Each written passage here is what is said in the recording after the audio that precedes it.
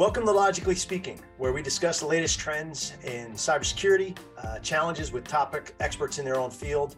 Today, you're going to learn how to protect your data, how to keep your operation sound, and your business ready for whatever comes next. This is Logically Speaking. Today, we're speaking with Suroop Chandran of SonicWall.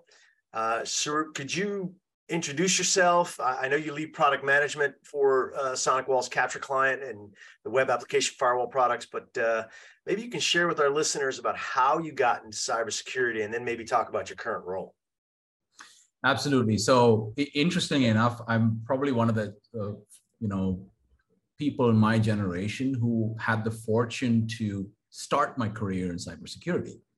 I actually started off with coming to the United States. I'm brought up in the Middle East, in Dubai, but I did my undergrad in India, originally of Indian origin.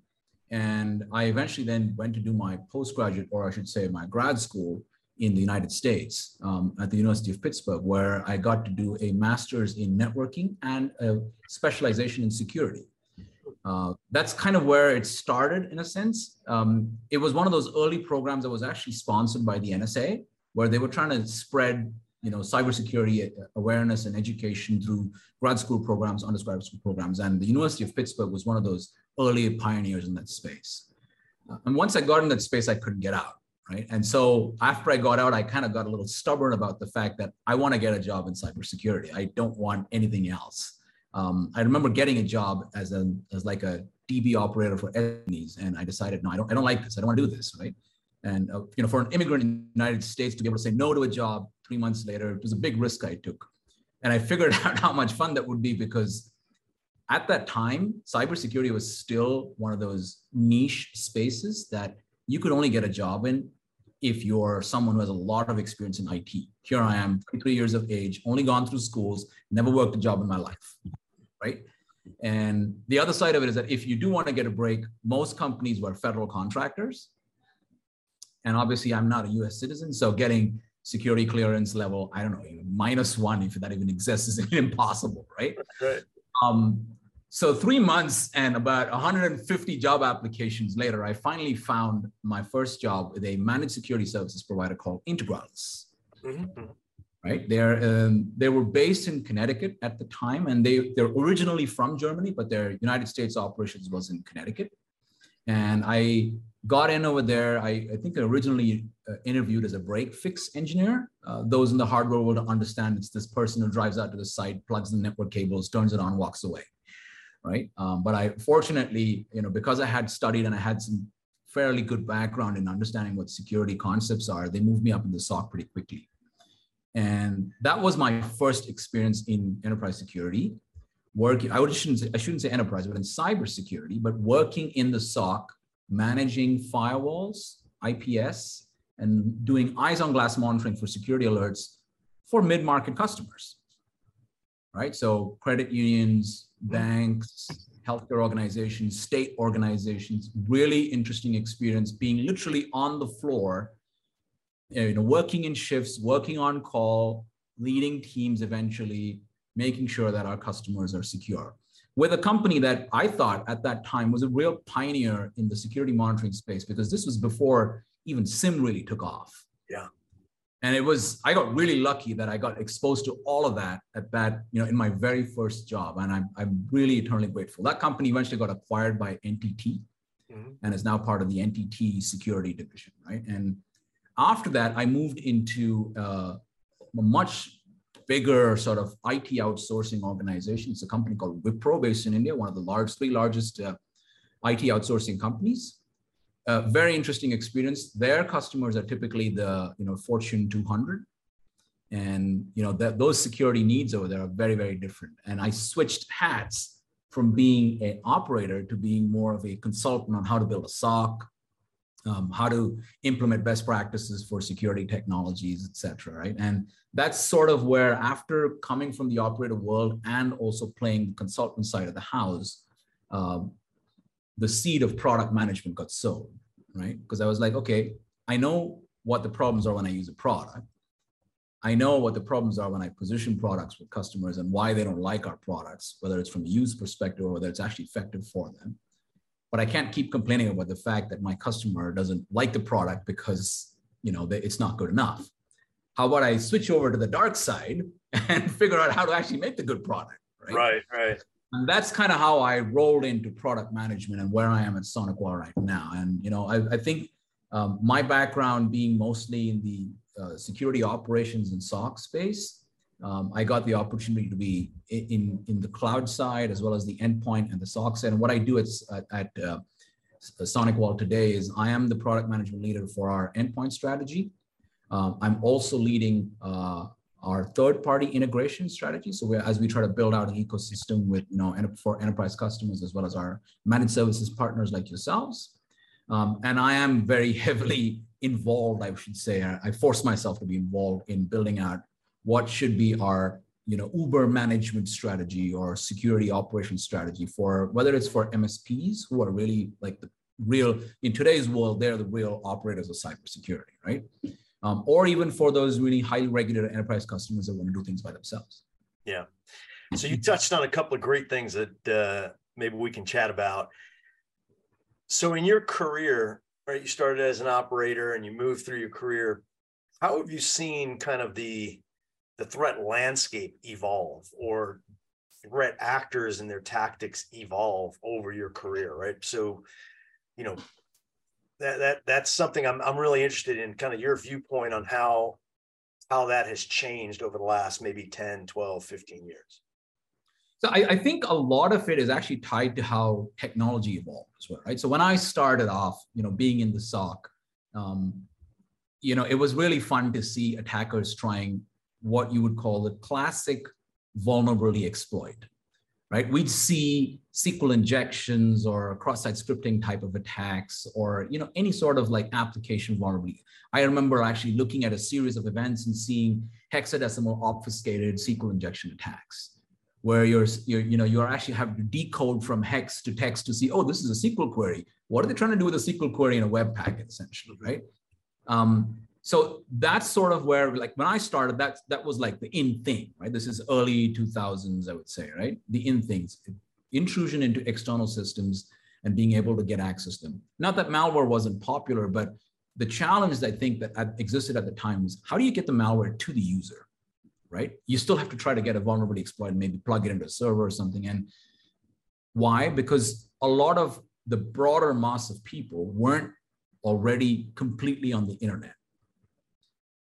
And then over time, as more people at workspaces at home started moving their machines, using laptops a lot more. I remember when I got a laptop in 2004, it was the biggest deal of my life. Wow, I have a laptop, right?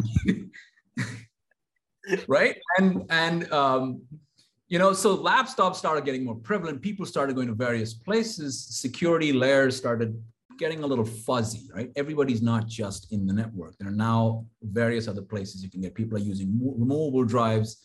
People started doing things like social engineering a lot more, things like vishing, phishing, whaling, all of that started getting a little more popular, where they're trying to target users because of their behavior. Mm-hmm. So, classic attacks that we've heard of in the past where, someone calls you from a call center and says, hey, we're calling from XYZ Bank and your password is expired. Would you like to set a new password? Tell me what it is and we'll set it for you, right? People fell for it, unfortunately, right? And the challenge that you see over there is that enterprises weren't necessarily as mature. And so I remember working at one point for a project for implementing a SOC for a banking customer, banking, no less, right? Banking customer, and they were getting targeted by phishing attacks. Right? So phishing attacks where the URL is posing as their bank and it's going to their customers as email. And the head of IT security at that time, no less, is questioning us as to why the SIM is not able to detect this. And I had to explain to him, we're not monitoring our users. We're monitoring our employees, right? I mean, how do we know they're getting the email? I mean, you'd have to ask us to hack into Gmail or something of that sort, right? Right. So this as the proliferation of attacks started and the complexity of attacks started increasing, the maturity wasn't really going up there as much. And I think the real turning point, in my opinion, were two events. Number one, I will say today, Stuxnet, right? Stuxnet and how they went about taking what was at that time just called a virus, right, and took down a nuclear reactor, which was later revealed to be potentially a state-sponsored attack. Like, look at the number of changes over here. In an industrial system that nobody really understands, through a removable device that was an attack vector that people didn't understand as much yet, from a threat actor that was state-sponsored. Like, how does this, I've only heard of this in movies. Terminator or someone like that actually talks about governments getting involved. right. This is real. Stuxnet just made the whole thing real. That was event number one. And that's when the whole concept of APT and an advanced persistent threat started getting popular. Right. So, then there was this whole marketing and FUD about signature-based AV not being good enough, and malware is getting more and more popular. And then, underground dark criminals, etc. Then the second event that changed a lot of things, ransomware. Because now the thing with viruses in general was it almost felt like you're doing it because you just want to tickle someone. Right? You want to annoy them. I mean, what are you really getting out of it? All it's not so easy to obviously go and do every Stuxnet every time. But ransomware was simple enough. I encrypt your data. You want it back, pay me money. It became financially motivated. Right. And it didn't help that cryptocurrency just blew up at that time, because that became the number one source for how these criminals were getting paid.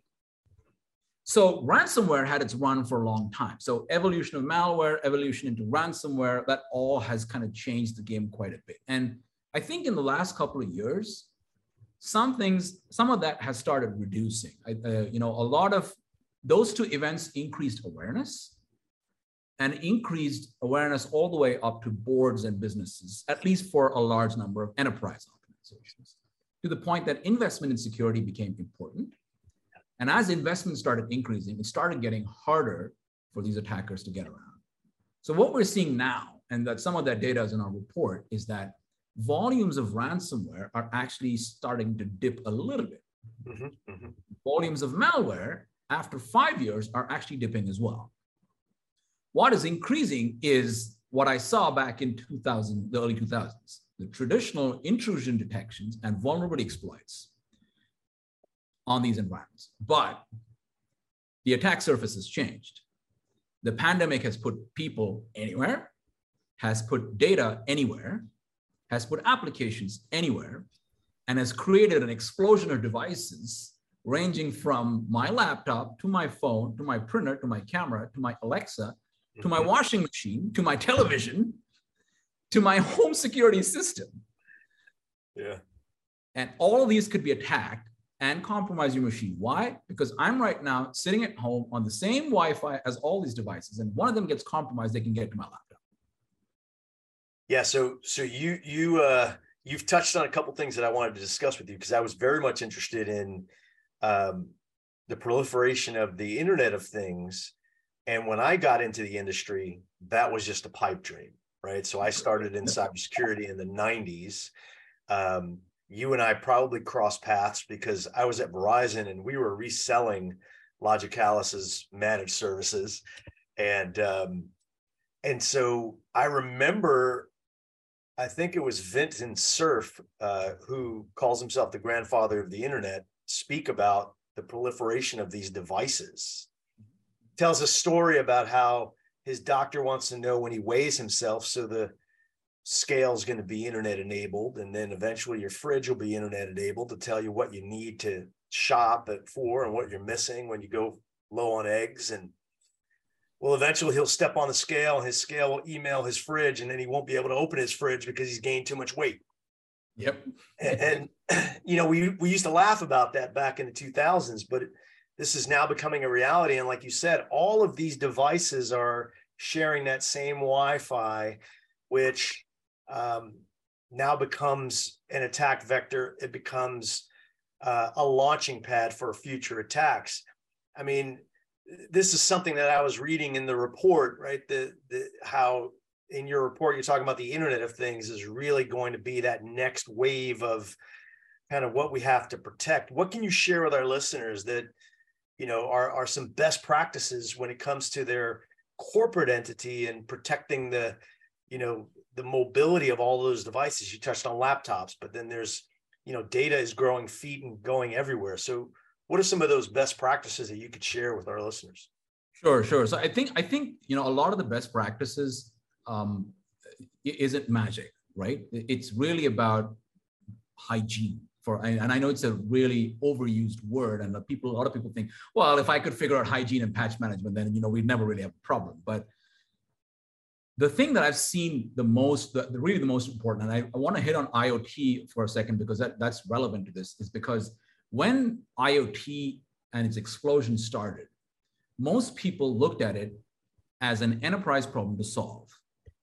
But from the angle of the IoT devices that you're using in your office, right? So as an example, I remember reading at a time, there were a series of attacks of how organizations got hacked because they were able to get into the building control system. Right? And that was connected. So, that has happened and probably still can happen. But I think the change that's happened is that because of more people working remote, the attack surface is not that building control system. It is your personal device. So now the onus of hygiene has shifted. It's shifted from the admin of the enterprise to the end user. And as an end user sitting at home with my corporate laptop, my organization is not going to be able to do anything about my home Wi-Fi or my home devices. The best they can do is to keep my device secure. Right? So, and I'll talk about that, what we could do in those measures as well. But as an end user, there are a few things that you really, really want to be careful about, right? We talk about two different things that will work in the enterprise, but also work at home. Number one, never, ever, ever use default settings on devices. How many of you have logged into your D-Link router with admin, and it still works? Yeah, it's so true. So if you go to Showdown, it's just nuts, right? You'll find so many routers out there, and I'm sure people could probably hack into half of them. Yeah. Right? So get rid of default settings, number one. Number two, be extremely careful with your credentials. Please, please, please do not use your corporate password to log into Facebook or Instagram or something like that. It is because that data will get leaked and you are done for at that point. The third thing, we talk about microsegmentation a lot, but how many of us actually practice it at home? I mean, how many people actually have a firewall at home that will do microsegmentation? It's not a really common thing, right? But the easiest thing you could do to actually separate some of this traffic is everybody's got broadband, high-speed broadband, and super high-speed Wi-Fi routers at home, 5 gigahertz, 2.5, and usually dual band, quad antenna, all that fun stuff. The least you could do is to keep two separate Wi-Fi networks, one for your personal devices and one for your corporate device. That's the least you could do. And it's very simple to do that. It's not rocket science, right? So I think at a personal level, making sure that we maintain our own hygiene of network and information security at home is going to be really, really important. Now, where do enterprises come into play, right? So enterprises have to come into play because humans are humans. We all know that the biggest problem with security is layer 8, right? Mm-hmm. So there have to be measures put in place. So obviously all the usual things, endpoint security has to be intact. I won't even say up to date because we're beyond signatures at this point, right? So it has to be intact, has to be covered. Zero trust is big, right? Never trust the fact that the user sitting at home with the corporate laptop is actually safe because the device could be infected. How do you know? You know because when you apply a zero trust framework, you could use device posture. You could determine if the machine actually is infected or not, and then you could restrict their access or block their access altogether. That's why endpoint security is important, because you need to have coverage, you need to have visibility. You need to be also able to do those, make some of the hard decisions. Yes, everybody wants flexibility, but do you want to allow everybody to use all the personal devices to access all your corporate resources? Zero Trust would say no. Why? Because you don't know what they're doing with their personal devices. Think about all the recent news you've been hearing about ChatGPT apps that are fakes, but actually malware. I open up my iPhone and I go to my VPN, log in, and I get to my corporate data. That's all my customer data in it. And well, I have an Apple here that's stealing all that data. Well, you're done for. Well, then don't allow them to get to that kind of data using your VPN. You want to use a VPN? Use the corporate laptop where we have a lot more control and visibility. I love BYOD. Absolutely. I totally love BYOD, but it has to be rolled out with discretion. Yeah, no, that's a really good point. I wanted to shift gears a little bit and talk a little bit about your experience in building security operations centers, because a lot of our listeners are deciding whether they build a SOC, in the mid-market space, and then the challenges with resources, or outtask that and go to a provider. In your opinion and your experience, when do you see there's a break-even point where it actually makes sense for someone to build a SOC or, leverage a third party? I think the break-even comes in terms of, how much of a budget are you willing to spend on tech and people? That's number one. That's the big thing, of course. And that ties back to what is the financial motivation to actually do this, right? So for example, if you look at insurance, cyber insurance, a few years back, it was really probably a thing of the enterprise organizations. The enterprises have bigger budgets, and so they're able to go and invest in people process technology to build a stack that will give you security operations. Now, none of that is easy, right? Even process is not easy, because people are going to ask you, well, how do I hunt for the latest threat? I don't know. You're the expert. You should know how to do that, right? So, or, well, what is the latest threat? I don't know. Well, how do I use, XYZ SOC tool to do that? I don't know. That's the real question that most people who are making these investment decisions are going to be asking, right? And enterprise organizations have the money to go and buy the skill, and they've done that in the past, right? Cyber insurance now making it down to the lower, I should say the mid-market tiers, and maybe even to the upper end of SMB, if you want to call it that, right? Has started to make it more urgent to the fact that it's not just about time. I mean, not about money. It's about time as well. I can build a SOC, but it'll take me 18 months. Well, am I going to be remaining unprotected without proper insurance? Or do I want to be paying those high premium rates of insurance for that much time?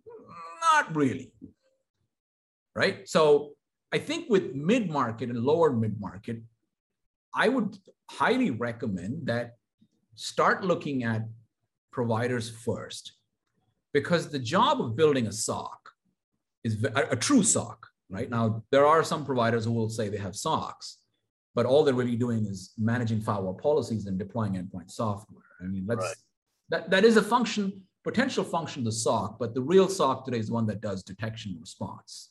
People who can actually do true real-time detection and response, or near real-time detection and response, that's really the one that actually runs a SOC, right? 24/7, all those things. A lot of MSPs don't want to get in that space because they don't have the money. These are not cash-rich organizations. They run on recurring revenue, and that's really where their profit really comes from, the month-to-month profits that they make. So they can't make big investments, right? Now, they also have to pay now increased monthly amounts for insurance premiums, because that's just, if they don't have the insurance premium, the next attack that hits them, they have to do a payout, or they have to pay for all the data breaches that they've done, you're in trouble, right? So mid-market organizations are probably in a better place to start looking at providers who are specialists at this, who have already made the investments to build and run the SOC, built the credibility, have the people, and have probably also have the engineering layers to build productivity enhancements. Because you can't just say, I'm going to hire 100 people and run a SOC. It's not going to work.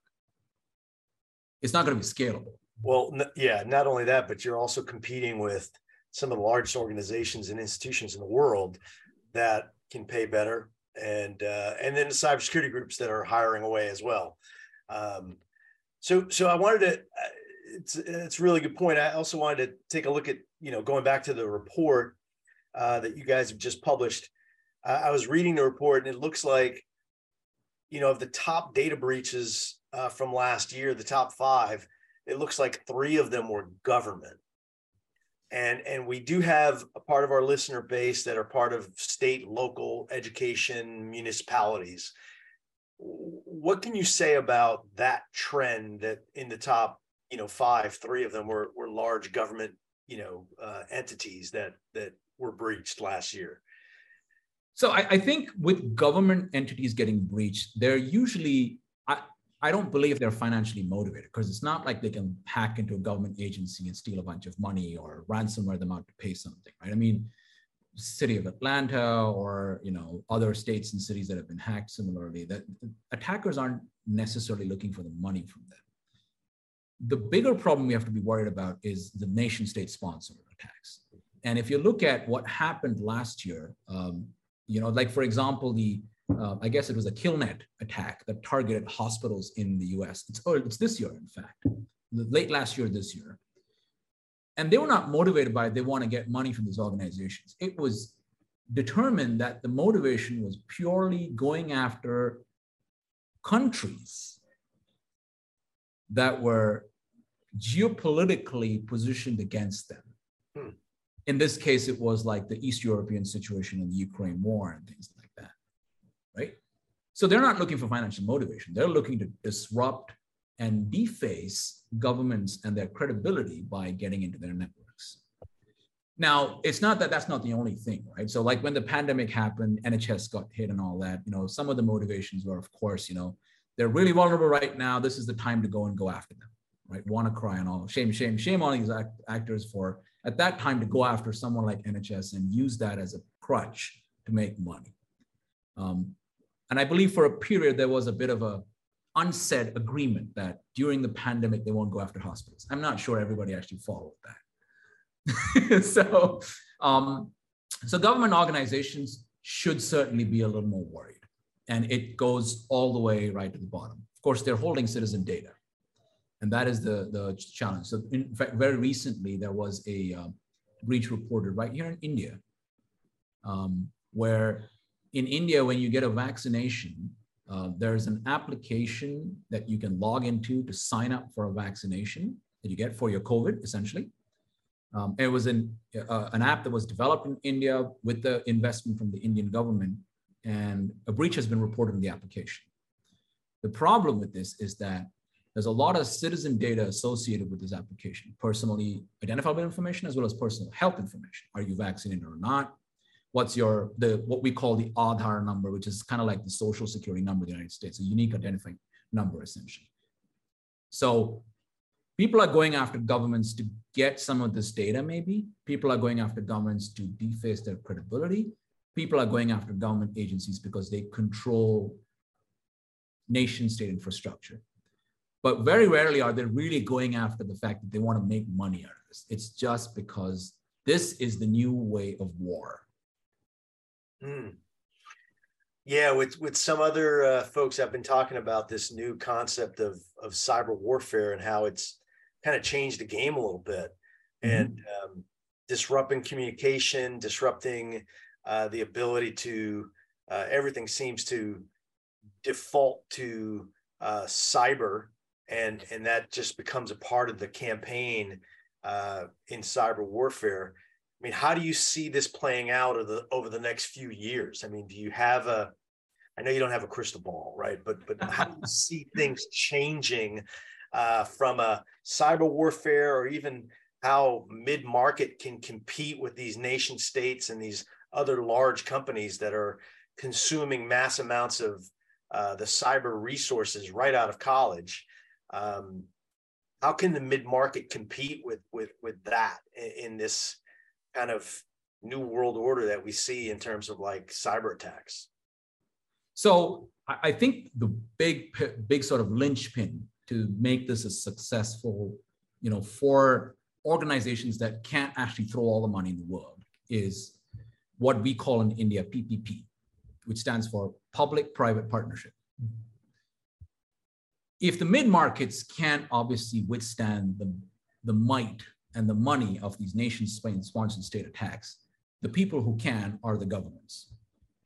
And the governments in hand with the larger enterprises, whether they're technology companies like ourselves, or they're enterprises that run massive security operation teams as well. Threat intelligence sharing through agencies like the FS-ISAC or the Retail ISAC are very effective mechanisms for sharing information about latest threat campaigns, what are those kind of patterns they're seeing out there, and what people should be looking out for. I actually applaud CISA for the amount of work they're doing to actually make that happen, right? Not just in the government, but they're actually working with private organizations as well to be able to share that kind of intelligence and provide advisories on being able to do these kinds of things. It's not a common trend that you'll see across many other organizations, or I should say other countries.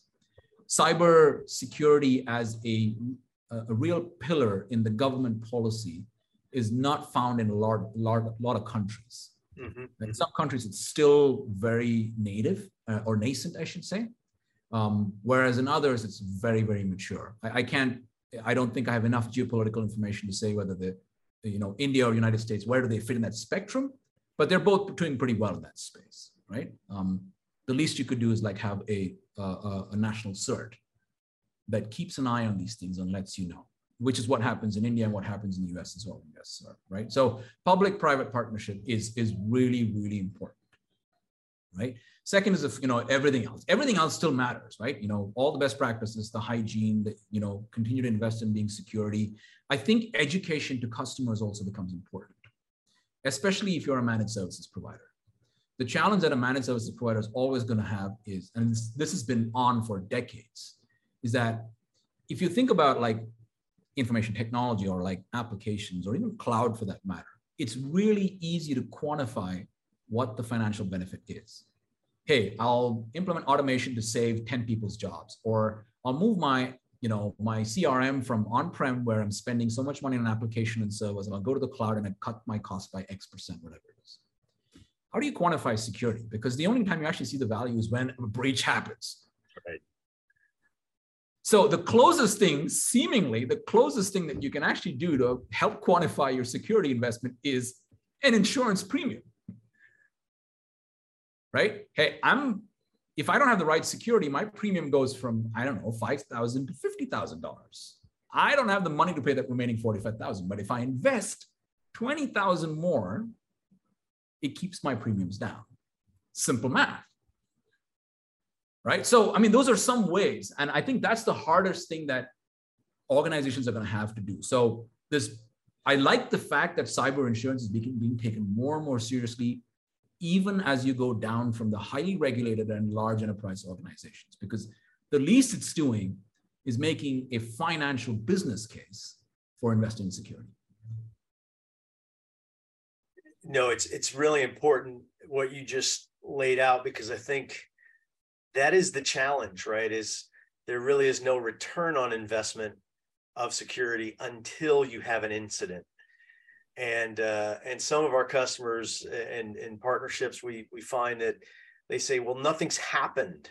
You've told me all these things that could have happened but didn't happen.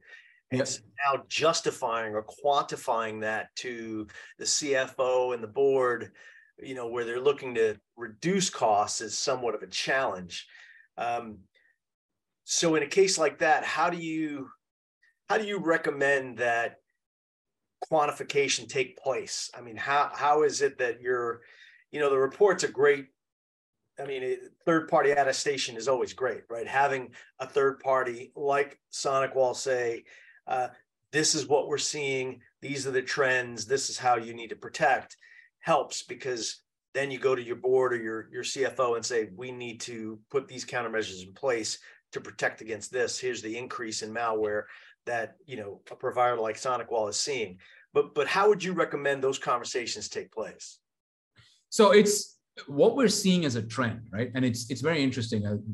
When we talk to our customers and partners, and I'm comparing this against what I've heard like some years ago, right?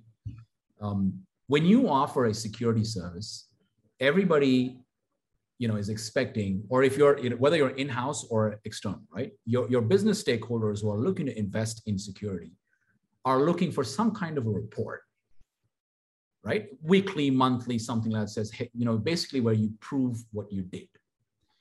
And back in the day, the expectation was that the report's going to come back saying green, green, green, green, green, green, green, you're awesome, right? Which doesn't really mean that you actually did a great job. It probably means nothing happened, so you didn't do anything. But what's changing now is that the kind of intelligence that our customers are expecting to see out of the reports is not just that everything looks good, but show me that if something was green, it's because it was red and we changed it to green. For example, there was a malware attack, but we took care of it. There was a surge in certain types of traffic, but we found black IP and we blocked it. This level of intelligence and to be able to measure and report that through a report is essentially what organizations are looking for. And we started off with a concept in SonicWall that we call the risk meter, right? And the risk meter was essentially a mechanism to say, we take our global threat intelligence and we compare that against what you, Mr. Customer or Miss Customer, have for security, at least from SonicWall. And then eventually we expanded out for other products as well. So do you have a firewall? Do you have email security? Do you have endpoint? On the email, have you turned on anti-phishing, DLP? On the endpoint, have you turned on, pre-execution, post-execution analysis, threat hunting capabilities, whatever it might be, right? And based on each one of those controls that you're using, we calculate, a score of how risky you are. Because what we're saying is, well, last week we just saw the surge in attacks targeting endpoints where script-based protection would be very, very valuable because it's all fileless malware now. But Mr. Customer or Miss Customer, your script-based detection engine is turned off. So you're at risk because there's an increasing volume hitting your endpoint and you're at risk. That's a problem. So this kind of mechanism, and I think the market is sort of calling it cyber risk quantification or something of that sort, right? There's a few vendors out there playing in the space.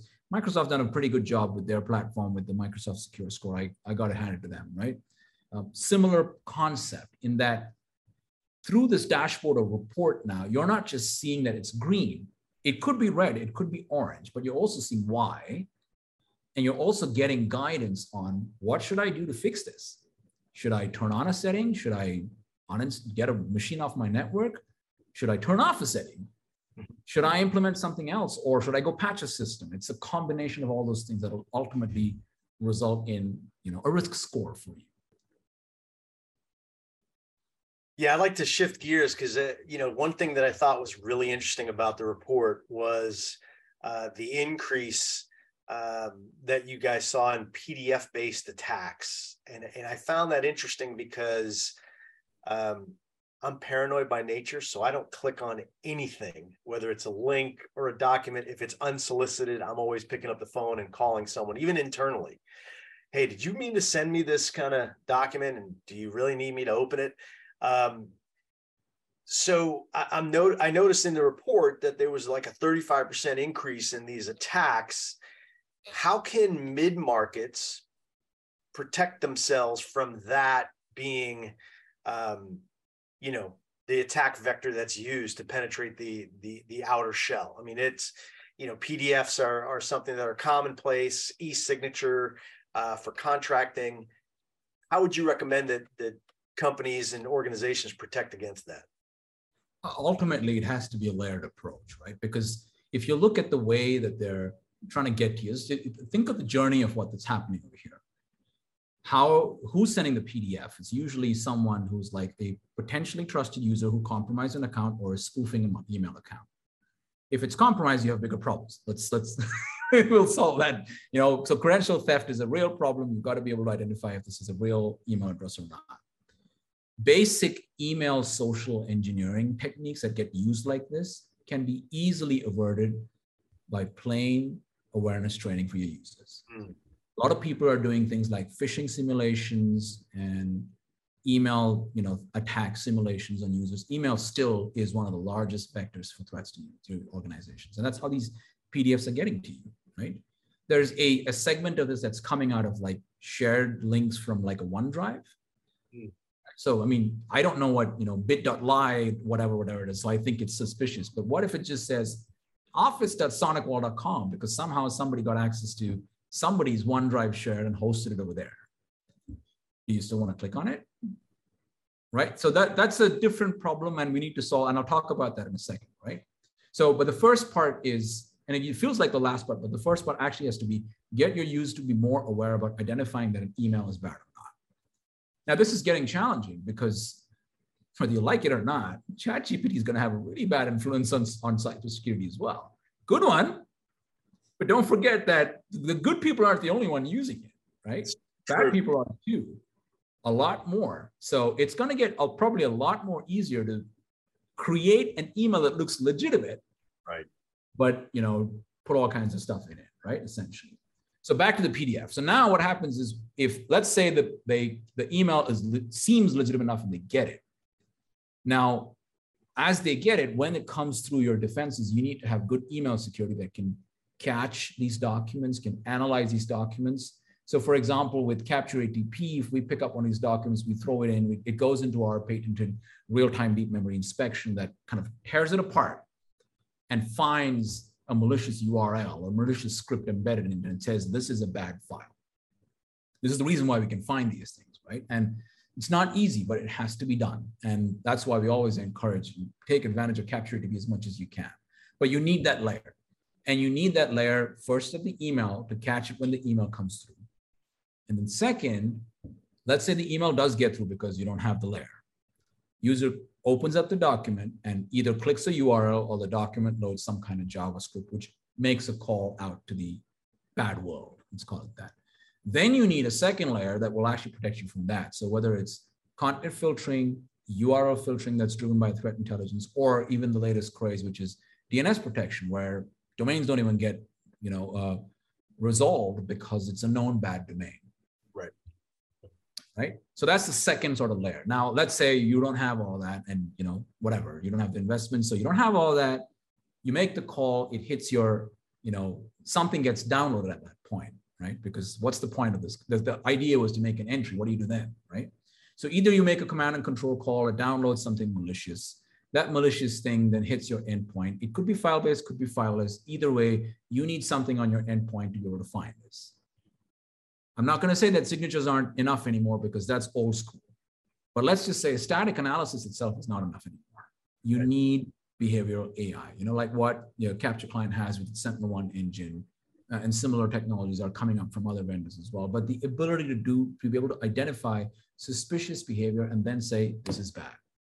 Whether it's on your endpoint that it's trying to do, create persistence, or trying to, reach out to get credentials from your machine, or maybe make lateral movement to other machines as well. You need to be able to catch that and say, this is bad and block it. Yeah, great stuff. I really appreciate just the conversation. If there were two takeaways that you would recommend that our listeners do today, what would it be? And I know limiting it to two is a bit of a challenge. But well, honestly, I think for all users, because, and I would recommend this takeaway for the simple reason that it's often ignored. And that is, take a look around your house and see what devices are internet enabled. Are they okay? Are they patched? Are they running default settings? Are they on the same Wi-Fi as the same Wi-Fi that you use for connecting to your corporate VPN? Do something about it. I think I talked about what to do, but definitely do the right things about it. Get off the default settings, change the Wi-Fi that you're connecting to, make sure they're patched the latest. It's not easy, but the onus is on you as a user, not just as an admin. That's the number one thing. Number two thing I would recommend is absolutely, if you do not have already a partner or a capability, today, start looking at partners that can offer you managed detection response. Someone like yourselves, that's you logically, right? Who can offer the managed detection response services to help you stay asleep, not awake, at night. I like that. I think we just found our next tagline. But Suroop, thank you very much. I want to encourage our listeners to go out and get SonicWall's Cyber Threat Report. It's a fantastic read. I learned so much. And Suroop, thank you very much for your time. Well, that's all for this episode. Make sure you take time to listen to our next episode of Logically Speaking, and stay cyber first and future ready.